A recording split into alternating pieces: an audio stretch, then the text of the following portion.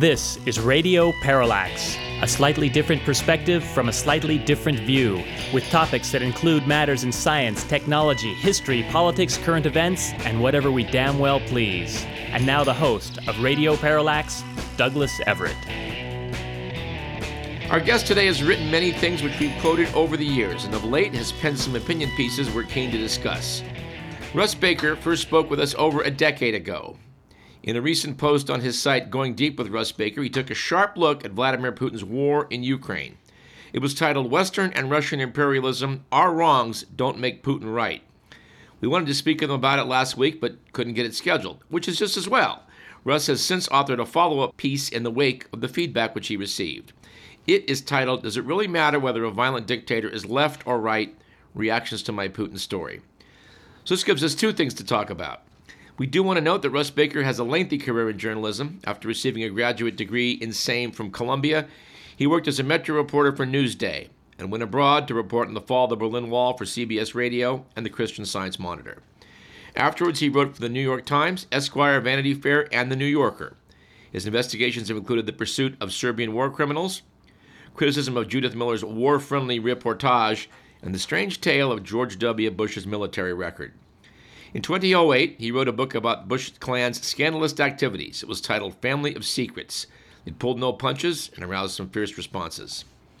Mr. Baker has since founded and remains editor-in-chief of whowhatwhy.org, which highlights what one must call deep politics and the intersection of power and money. In particular, the types of stories the mainstream media treads lightly on owing to, well, their complicity in the matters at hand. It's good stuff. We recommend it highly.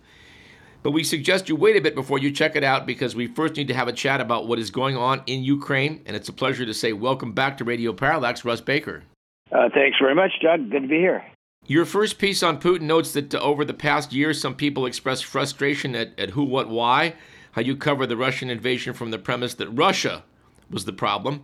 And now I've been surprised by people I know disagreeing with that premise, and you must have been a bit astonished by this dismissive attitude, especially when it came from humanitarians, peaceniks, and fellow journalists. Yeah, I have to say that putting aside all the other issues we could talk about, just the simple fact that people I know literally didn't say a word about being upset about the carnage there, that just blew me away, Doug. How does the same person who wears a T-shirt, marches for, Nicaragua, Palestine, Native Americans, the horrible circumstances faced by African Americans with the police, how do they, say nothing about something of this magnitude? And it just, to me, there's no defending that. And when they say whatever they say, I say, well, how come you don't say anything about how terrible this is? And they continue to refuse to even discuss that.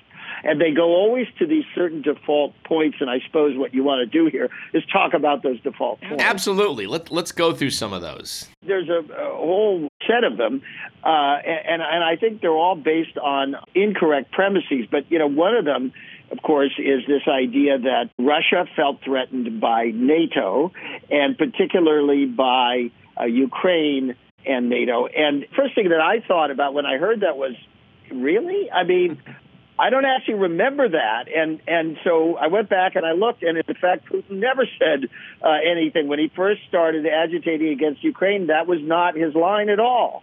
So at some point, he discovered that as a viable issue. But the fact of the matter is, Russia has allies who are members of NATO, and that doesn't bother him, starting with Hungary. I mean, it's not like NATO is lock, stock, and barrel owned by Washington. And also, the other thing that struck me was, what is NATO anymore? I mean, and how exactly is it a threat? Is it a threat to the ordinary Russian? And if so, how? And I don't see any real discussion of that. I just see this sort of myth put out there. So that's one thing. But there are others. Well, I've heard people say, they double-crossed the Russians and said that NATO wouldn't expand. But right now, I noted that Sweden and Finland are asking to join NATO. So it's not like I don't think the U.S. has twisted a lot of people's arms to move away from, the Russian sphere. Yeah, and I mean, if one of the points of NATO is that the signatories will not attack each other, why wouldn't you want everybody to join it? Well, yeah. I mean, why doesn't Russia join NATO? You're the first to propose it. I like the idea. it settles the problem, I think, So the other issue that really just drives me up the wall is this idea that Putin, he's there and that's that, and his concerns need to be dealt with. And, my question is that just a viewpoint in general, that whoever is anywhere, then that's that?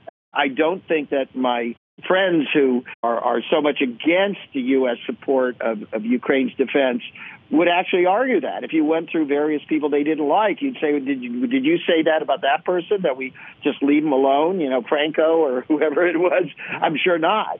And so my question is, why would you just leave this guy alone? And then they say, well, he's got nuclear weapons, and they bring up that issue that, he's threatening a nuclear war. And then my answer is, is that who you are, that if anybody threatens you, you just knuckle under? A, I don't think that's a good policy to respond to extortion.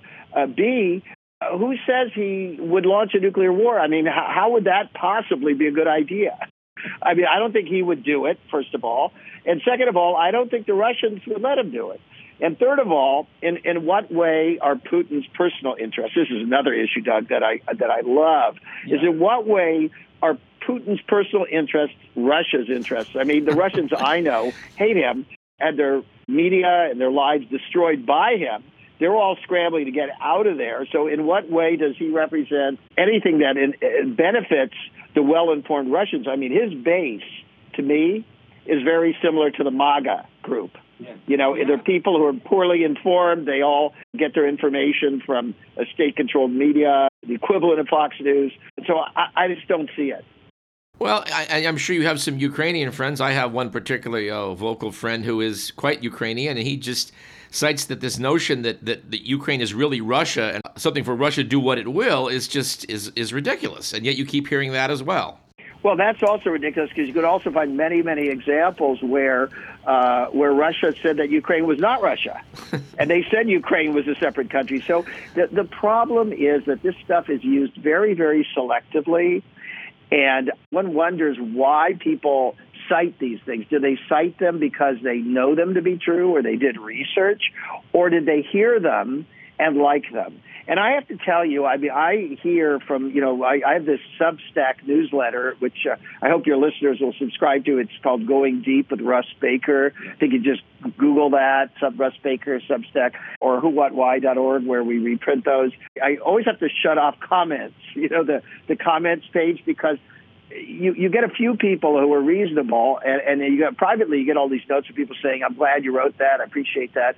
But the people who post the comments are these same old, tired people who are full of bile, and you don't know who they are, and I suppose they're actually Americans. I guess they are, but they're so down on everything about the U.S., and honestly, one gets the distinct impression that they like Putin, that they think he's fantastic, and that the U.S. is a horrible, horrible place, despite the fact that I guess these people all live here, where they are essentially free to express their opinions, do what they want, which you certainly can't do in Putin's Russia. So the whole thing just really is concerning and disheartening and quite worrisome. Well, I'm sure what comes to your mind, what's come to my mind on many occasions, and this sort of thing has stuck in my mind since I read about it many, many years ago, which was that leftists in the West, who were sympathetic to the ideals of a more just society that were espoused by the Bolsheviks, they were unable to accept the possibility that Stalin's show trials were just about his murder of rivals. Many socialists thought there must be something to the claim that these people had all become suddenly counter-revolutionaries and their trials must be justified somehow. It reminds me of that so much. Yeah, I mean, this is a group of people who want to believe in some ideal so badly that they will overlook every aspect of reality. Yeah. I see you cited Noam Chomsky as someone who wrote you back very critically, and I can't resist taking a shot at Chomsky. I know you've done a lot of fine work looking at the JFK assassination, whereas I know Noam once said it didn't matter who really was behind the crime. He seems like a pretty hard case. Well, I mean, I appreciate him on a bunch of levels, but yeah, I certainly don't agree with him, and he is a hard case. And I think a lot of those people, there's many of them, and by the way, they've cultivated big brands by being critical of the U.S. on everything. And I say that as somebody who himself has been so critical of the U.S., but the whole reason, Doug, that I started Who, What, Why as a nonprofit news organization is because I was so frustrated by everybody having a dog in every fight. And I said, that ain't journalism. Journalism would be to just look at the facts of the case. You shouldn't be for the Israelis or for the Palestinians or for this or for that. You should just look at the stuff. And I think that if journalism did that better, we would probably actually have less of the bile in this country, less of the divisiveness. We at least listen to people. I listen to people who I don't agree with, people who are Fox News watchers. I listen to what their beliefs are, and I try to understand where those fears and those concerns come from. And they don't come from nowhere. Those people are being manipulated because they don't really understand these kinds of hot-button issues that are put forward to them. They don't really understand what AP Black Studies is and isn't. They don't really understand what a trans person is and isn't. But to just kind of lambaste them for an admitted response that they have on the surface, you see. And so I think this country has just gotten to the point where their views are so hardened. And by the way, there's all those, I don't know if I should say the names, but major left brands, major libertarian brands, people whose names start with Glenn and Matt. They do very well professionally by espousing an extremely hard line, and they write very well. So I think people find their stuff entertaining, but they espouse a very, very hard line on these things that really often is not justified by the facts. Glad you brought that up. Someone sent me recently, a couple days ago, a piece where in it they're arguing that Biden and his administration, they were just trying to push Putin into a war to give him a Vietnam-style black eye, much as the U.S. sought to induce a Soviet invasion of Afghanistan back in the 1970s. What do you say to that? Yeah, well, they have no evidence of that. I mean, I don't know. Is it possible? I suppose it's possible. You see, what I object to is that's not journalism. If you don't really know something like that, why should you say it? I mean, to me, it's a kind of malpractice. I did have to laugh at one comment in your first essay that, as critical as you have been of U.S. actions, and you've certainly been outspoken in criticism, you did point out that compared to authoritarian regimes like Putin's, we have to be seen as not all that bad, relatively speaking, and I guess that's provoked a few people. But the fact of the matter is, I was just talking to a guy who was talking about the police, and I said, listen, I used to write about police corruption, police brutality. Police is a huge problem in America. At the same time, if your house is burglarized or you've got some imminent danger, you call the police. So, we can't completely get rid of the police. We need to change the police and make the police better, but you just don't totally throw the whole thing out. And this country has many wonderful qualities. Most of the people who are bitching, by the way, live in the U.S. and are perfectly happy to take their Social Security and their Medicare and everything else, and they love the freedom to say and do whatever they want. So, I mean, to minimize that, to trivialize that, to ignore that, and take a guy like Putin who really, runs what is effectively a totalitarian society. I mean, how do you do that? Should probably pause for air and just note that you've noted in your essays that based on feedback, most progressives do seem to get it. I haven't seen any polls. Have you? No, but you were implying that most of them did. I think most of them do. Okay. Yeah, I don't even know what the mainstream media is anymore, but I mean, I think most of the media, collectively and individually, are very concerned about what's happening to Ukraine. And so there's certainly that. And I'm talking about also these so-called progressive sort of MSNBCs and what have you. I mean, I think most of them are on that side. And then most of the people I know personally, the people on the board of the parent organization for Who, What, Why, people I've known and respected for years who are very progressive, very humanitarian, thoughtful people, they all feel that way.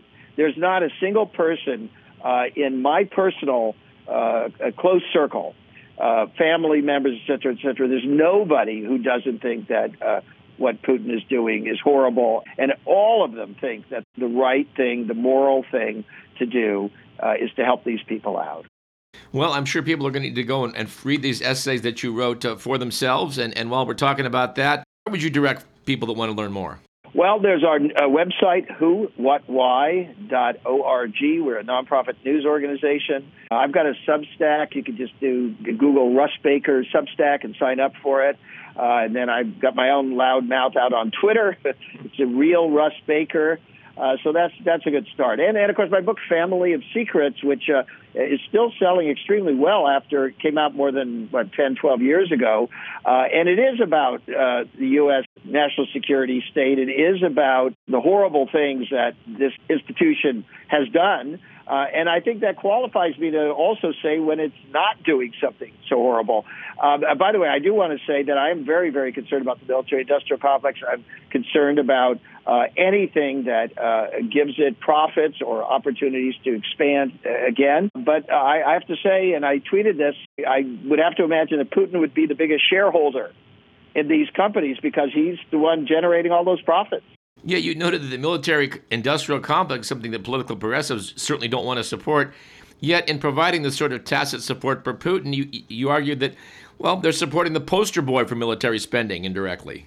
Well, exactly. They need this kind of thing. Well, Russ, I've been in the audience when I've seen you cited for your good work relating to investigating JFK's assassination.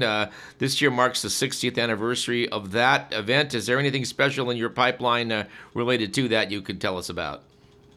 Well, I have been working on a book about the JFK assassination now for, it's got to be 15 years or something. I've got a research team who works with me, and we're doing, it's kind of a crazy amount of work. People say, well, why? What more is there to be said? There are 1,000 books out and so on. It turns out there's a lot more to be said.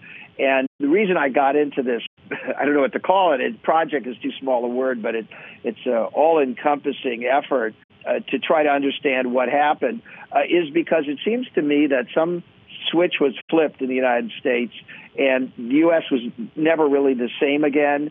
The world was never really the same again. And when you see people like Chuck Schumer saying, well, you better not go up against the CIA because they're going to screw you every possible way, it wasn't that he was threatening people. He was saying, look, he understands the limitations of what the system can do against those parts of the establishment. And I think that understanding what happened with Kennedy and the promise that he represented and some of the values and things that were being promoted at the highest levels is absolutely essential. I think we kind of need to do a roto-rooter job on our history, clean things out and start over again. And so that's why I'm doing that. I've discovered some absolutely hair-raising things, have never come out before. And I think when we eventually do finish that book, it's really going to be kind of a shock to people, including people who've written their own books on the subject. Wow. Well, I'm certainly looking forward to that. We've been speaking with author, publisher, and investigative journalist Russ Baker. Bill Moyers has called him an indefatigable researcher from whom I could learn something about a subject that I hadn't known. And we feel the same way. We want you to keep up the good work, Russ, and hope that we may have you on again sometime soon. Terrific. Thank you, Doug. Appreciate what you do. All righty.